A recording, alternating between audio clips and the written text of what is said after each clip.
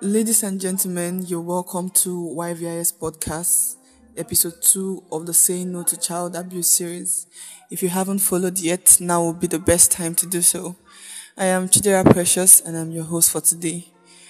The previous episode covered a broad summary of long and short term effects of abuse. To get the full details, I recommend you listen to it. Today we'll be looking at short or immediate effects of sexual abuse as a common abuse indicator. It is no doubt that safe adults want to prevent abuse at all costs. However, there is a common limitation. Many adults can't tell when a child is being abused, especially if the child doesn't report.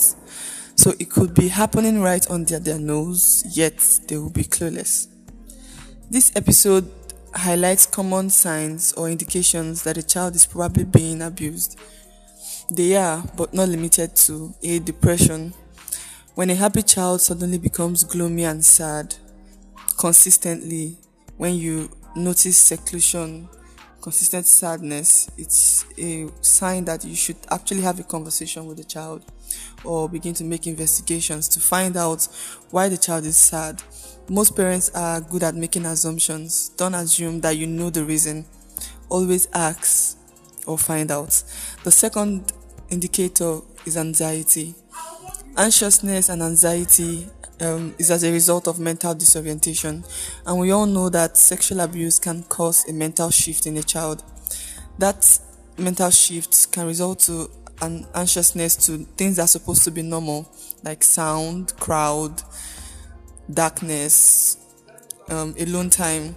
So when you notice a particular sequence of anxiousness in a child, it's an indicator that something is actually wrong somewhere, and as a parent or a guardian, you need to find out what the issue is. It's most likely abuse.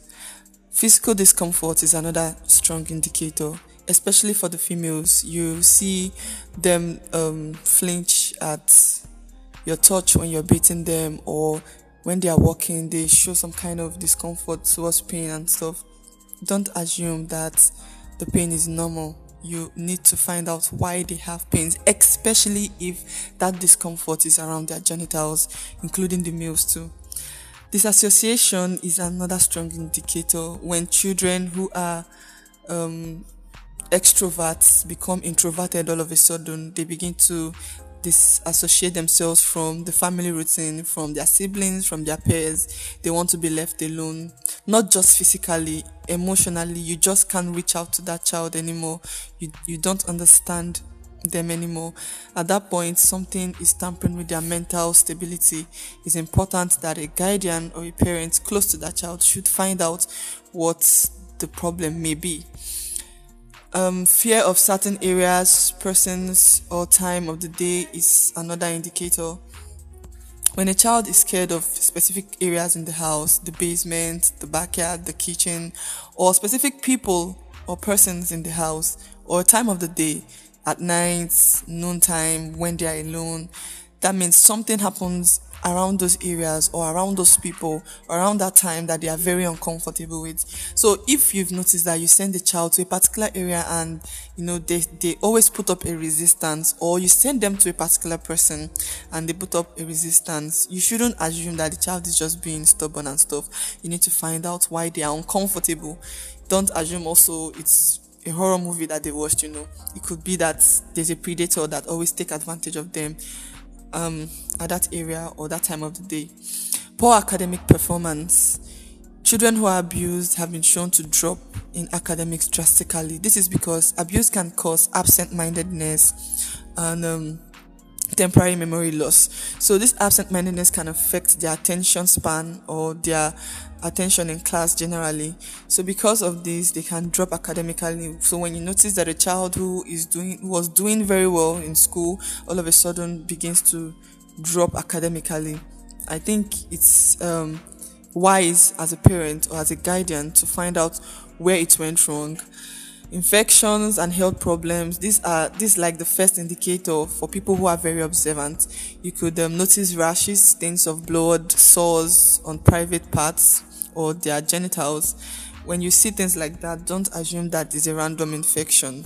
because sometimes abusers actually transfer some STIs to these children.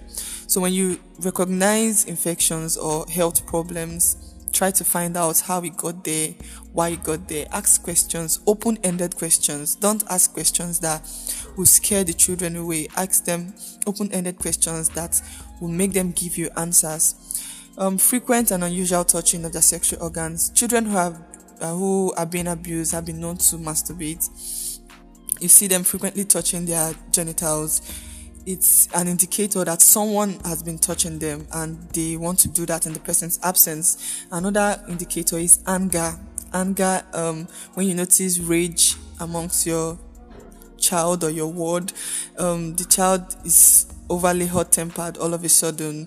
The aggressiveness could be towards his siblings, his peers, towards the parents, or towards a particular individual.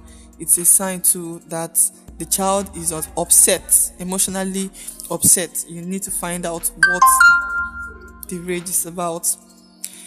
Having sexual discussions with peers. When children begin to have social discussions with peers, when they start using vulgar, you need to know how they learned those languages, where they learned them from, and why they are having such discussions. It is true that these indicators are not peculiar to only sexual abuse. However, they are a call to investigation. This sign should prompt you to have conversations with the child. It should prompt you to set up precautionary measures. It should prompt you to set up preventive measures around the child. As a parent, when you notice, especially more than one of these indicators in your child, and when you know they don't act in that way before, you need to put your eyes down and find out why it's actually happening. More importantly, when a child reports abuse, investigate. There is a 95% chance that it is true. Children do not lie about sexual abuse because it's a very difficult topic for them to discuss. Subsequently, we'll be looking at who a safe adult is and how safe adults can play an important role in curbing sexual abuse in the society. Thank you for following through today's podcast. For inquiries, support or feedback, call or WhatsApp +234 811 6962 914 or send an email to yourvoiceisstrength@gmail.com. I am Chidera Precious, signing out.